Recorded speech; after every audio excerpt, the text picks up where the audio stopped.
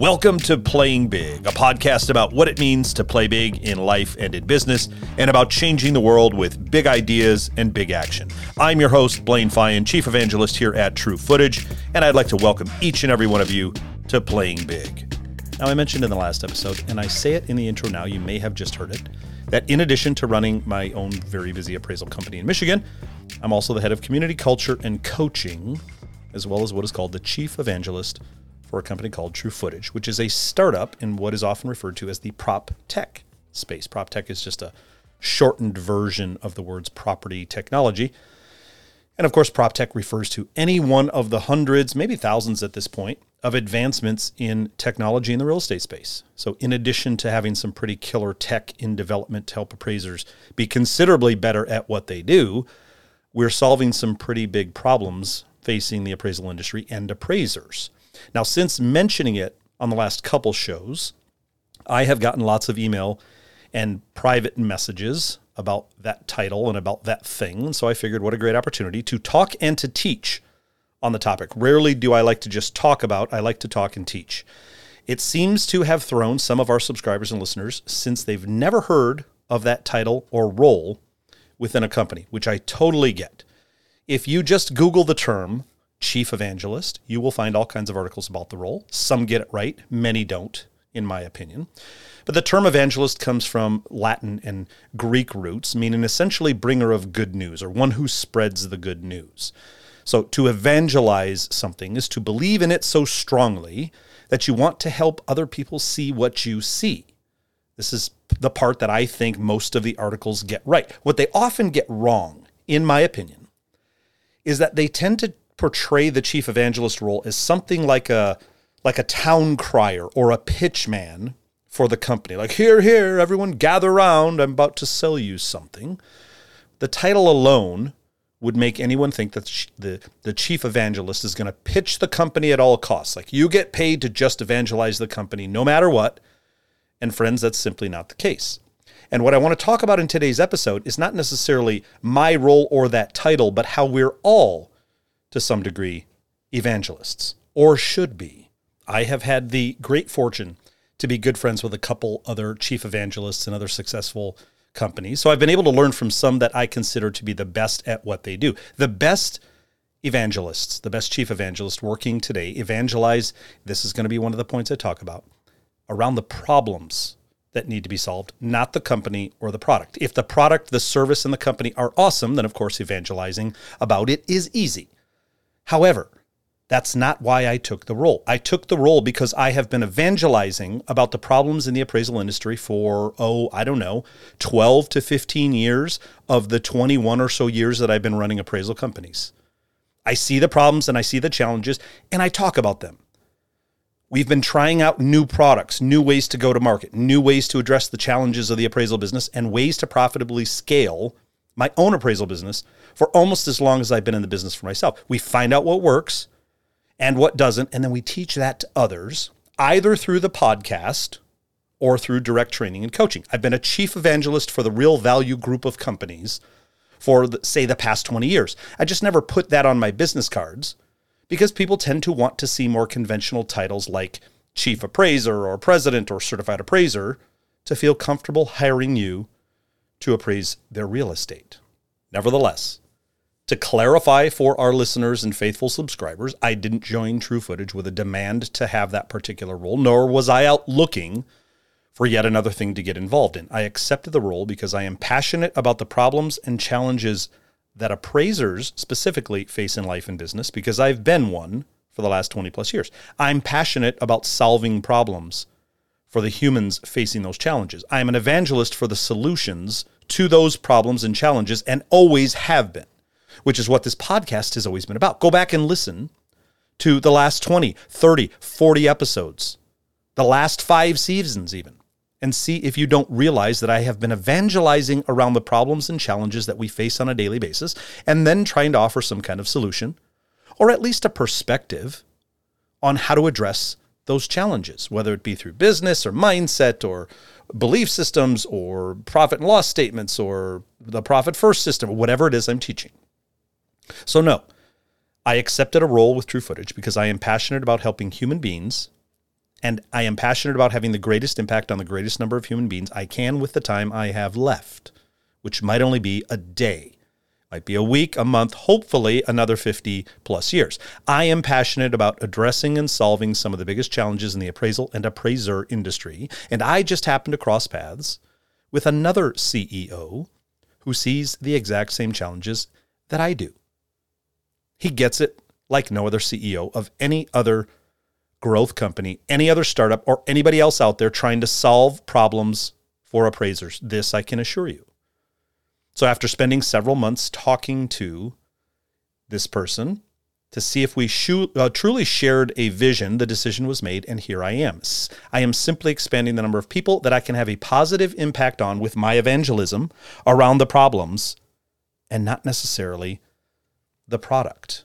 Now, do we think our solutions solve every problem for every appraiser and every appraisal company? No, of course not. Do I think we're the right company for every appraiser? No, of course not. Just as every appraiser is not right for true footage. However, that doesn't change the problems and challenges that almost every appraiser and appraisal company faces daily, which is what we evangelize around. It's what this podcast is about. It's what I'm encouraging all of you to become. The reality is that this company is not the right solution for every appraiser, and I have no problem saying it, just as my appraisal company is not right for every client and vice versa. We've been saying that all along. Every appraisal order is not for you. You're not for every appraisal order. Every client is not for you. You're not for every appraisal client. That's why we have encouraged over the years to figure out who your ideal avatar, your ideal client avatar is, so that you know who to attract work from and who you can turn down. Until you do that, you just never know. No, true footage is not for everybody. Real Value Group is not for everybody. Blaine is not for everybody. And everybody's not for Blaine. You have to first see the issues and challenges facing appraisers before you'll ever be able to look at potential solutions and see them as valuable for you. And not everybody's willing to see those issues and challenges. There are a lot of people who don't think they have any issues or challenges. No, you have to want something bigger and better than you have now. Not everyone does. You have to be a good communicator and you have to like people. Not everyone does. You have to want to make more per hour and in less time than you do now. Most people don't know what their dollars per hour are. So how would you know if something's a good opportunity? You have to be motivated to grow and scale. Not everybody does, and that's okay. But it doesn't change the fact that all of those things are issues, problems, and challenges, and that's what a real evangelist speaks about. The problems, not the product. Now, why do I encourage everyone to become an evangelist for their own company? Well, the better question, in my opinion, is why wouldn't you? If you understand what it means to bring the good news and you truly believe it, why not let everybody know that you have a solid understanding of what the problems and challenges are and that you're doing something about it? So the first rule is to evangelize the problem, not the product. You are not the product. Your company is not the product. Evangelize around the problems and the challenges. Everybody understands those. Don't try to sell yourself.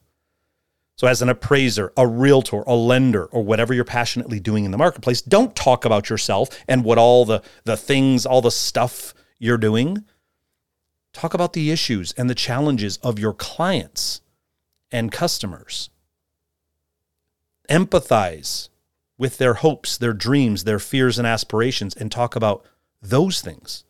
Add some value with your knowledge in areas that might speak to those needs. But don't talk about yourself. Let people want to learn more about you because of the problems you're solving for them. People are smart. They get it when they hear it and they see it. They get it. If you're an appraiser trying to build your business, start setting up office talks at real estate and lender offices and speak to the issues facing them with regard to the appraisal process. But Blaine, they're not my client. Right? They're not, although sometimes they are.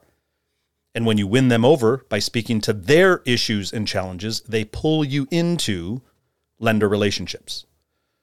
They pull you into lots of private deals, lots of private appraisals. You're not interested in those? Great. But you're interested in lending deals? Perfect.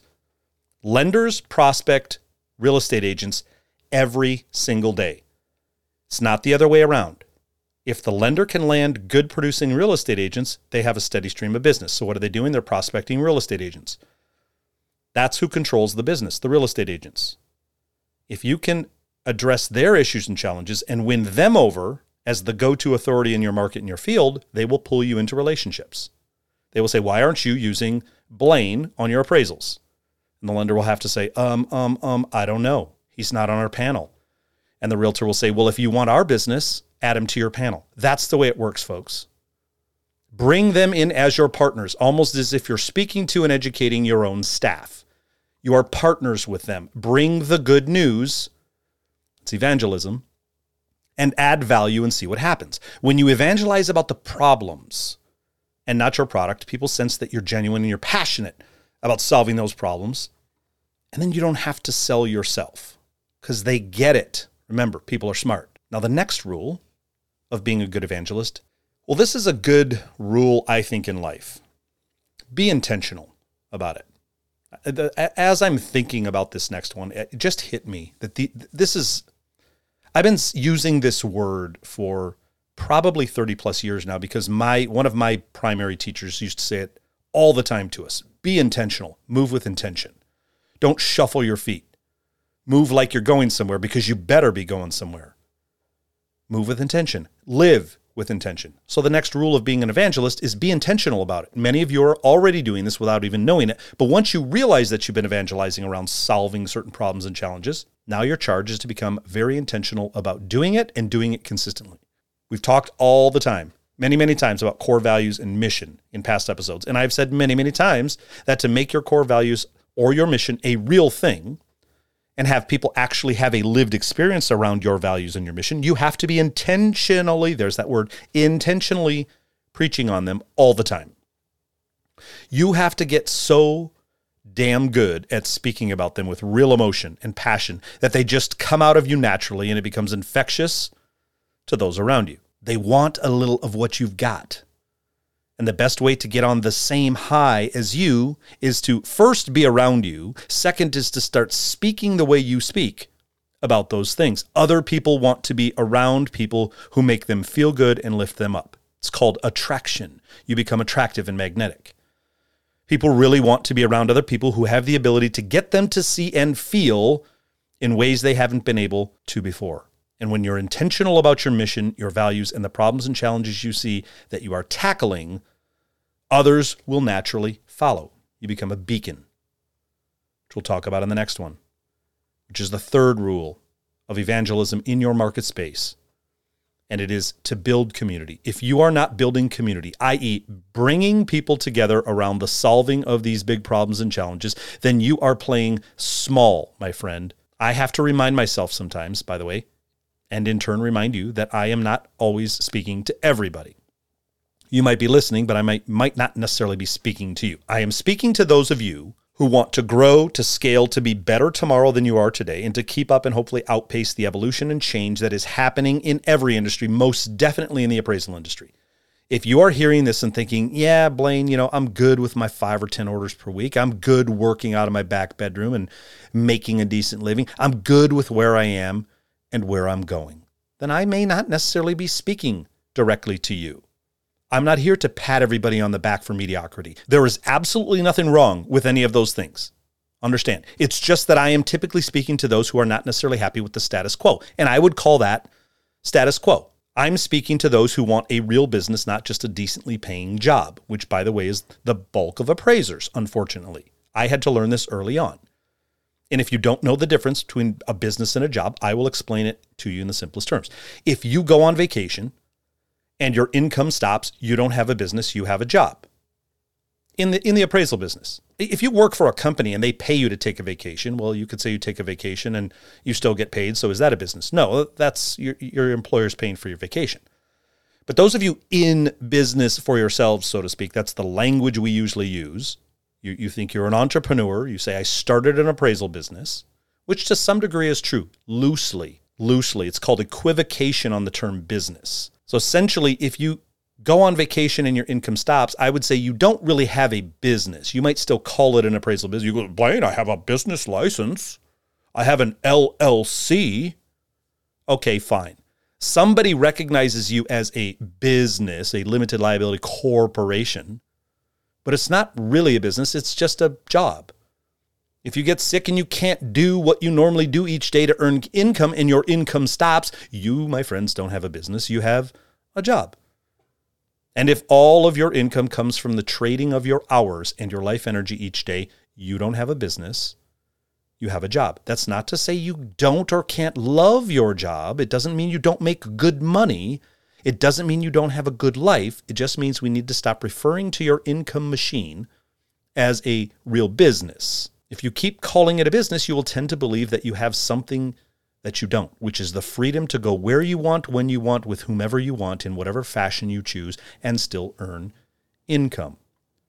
If you're not familiar with what I'm talking about, go back, I think last season, maybe the season before, and we talked about all the different levels of income, independence. If you want to take your job into business territory, you've got to be able to create a structure that allows you some more freedom than what most appraisers have. When they stop working, the income tends to stop. It's why so many appraisers pat themselves on the back for working from sun up to sundown. Oh, put in an 18-hour day. Great. You made $23 an hour when you factor in your 80-hour work weeks. Stop it. When you stop working, the income stops, unless you have a business. If you have a true business, it's systematized. You've created a production line. You've employed other people and given them a lifestyle, an opportunity. Typically, then you can go on vacation. And if you go on vacation, the money doesn't stop. That is a sure sign that when you stop working, if your income stops, that you are trading your time for dollars, and we must try to move away from that as quickly as possible, my friends. Be offended if you want. My intention is not to offend, although sometimes to get people to wake up, you have to polarize, and I'm okay with that.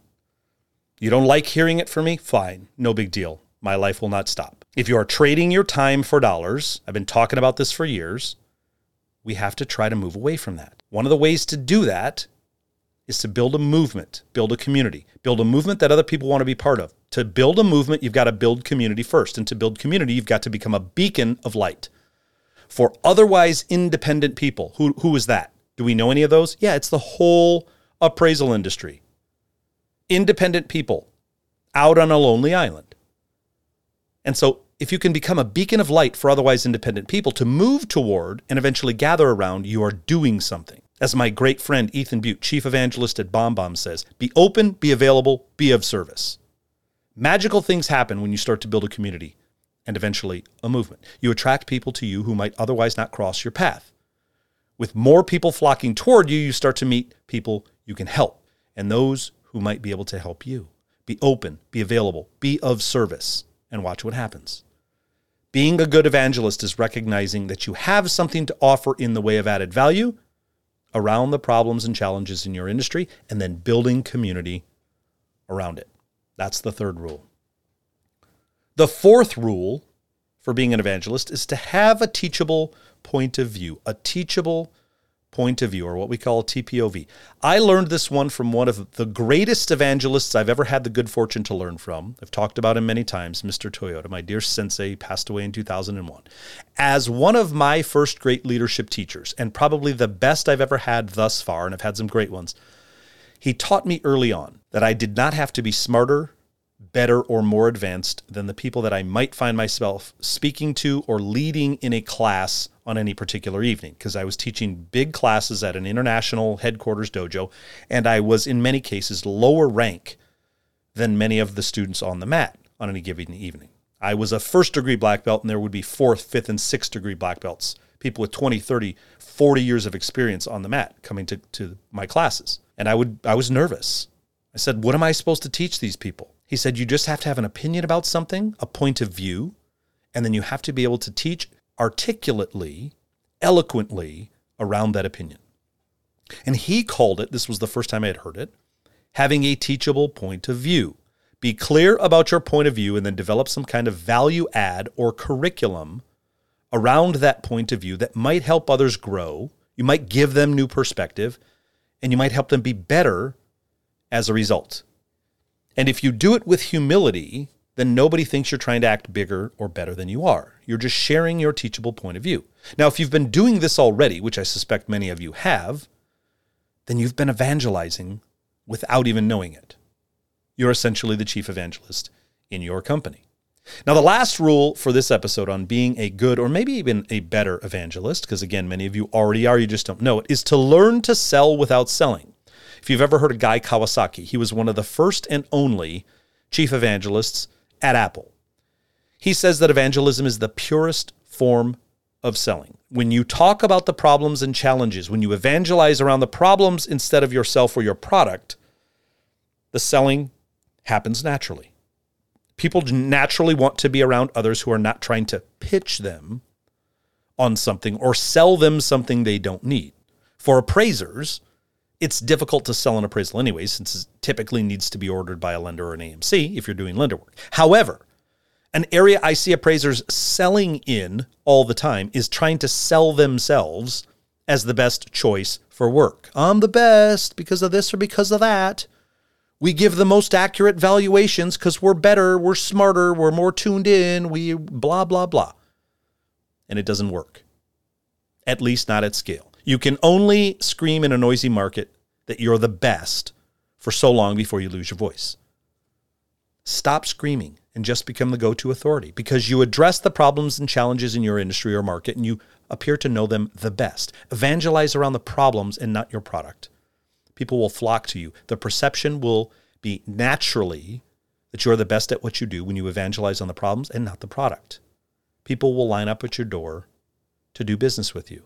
That's essentially how we built the Real Value Group as the premier appraisal company in our area. I was out in some kind of office somewhere every single week giving talks and teaching classes and never once mentioned my company. I didn't have to. Of course, there would be somebody introducing me and saying where I was from. Oh, we've got Blaine from the Real Value Group, real appraisal company. But I never pitched Real Value Group.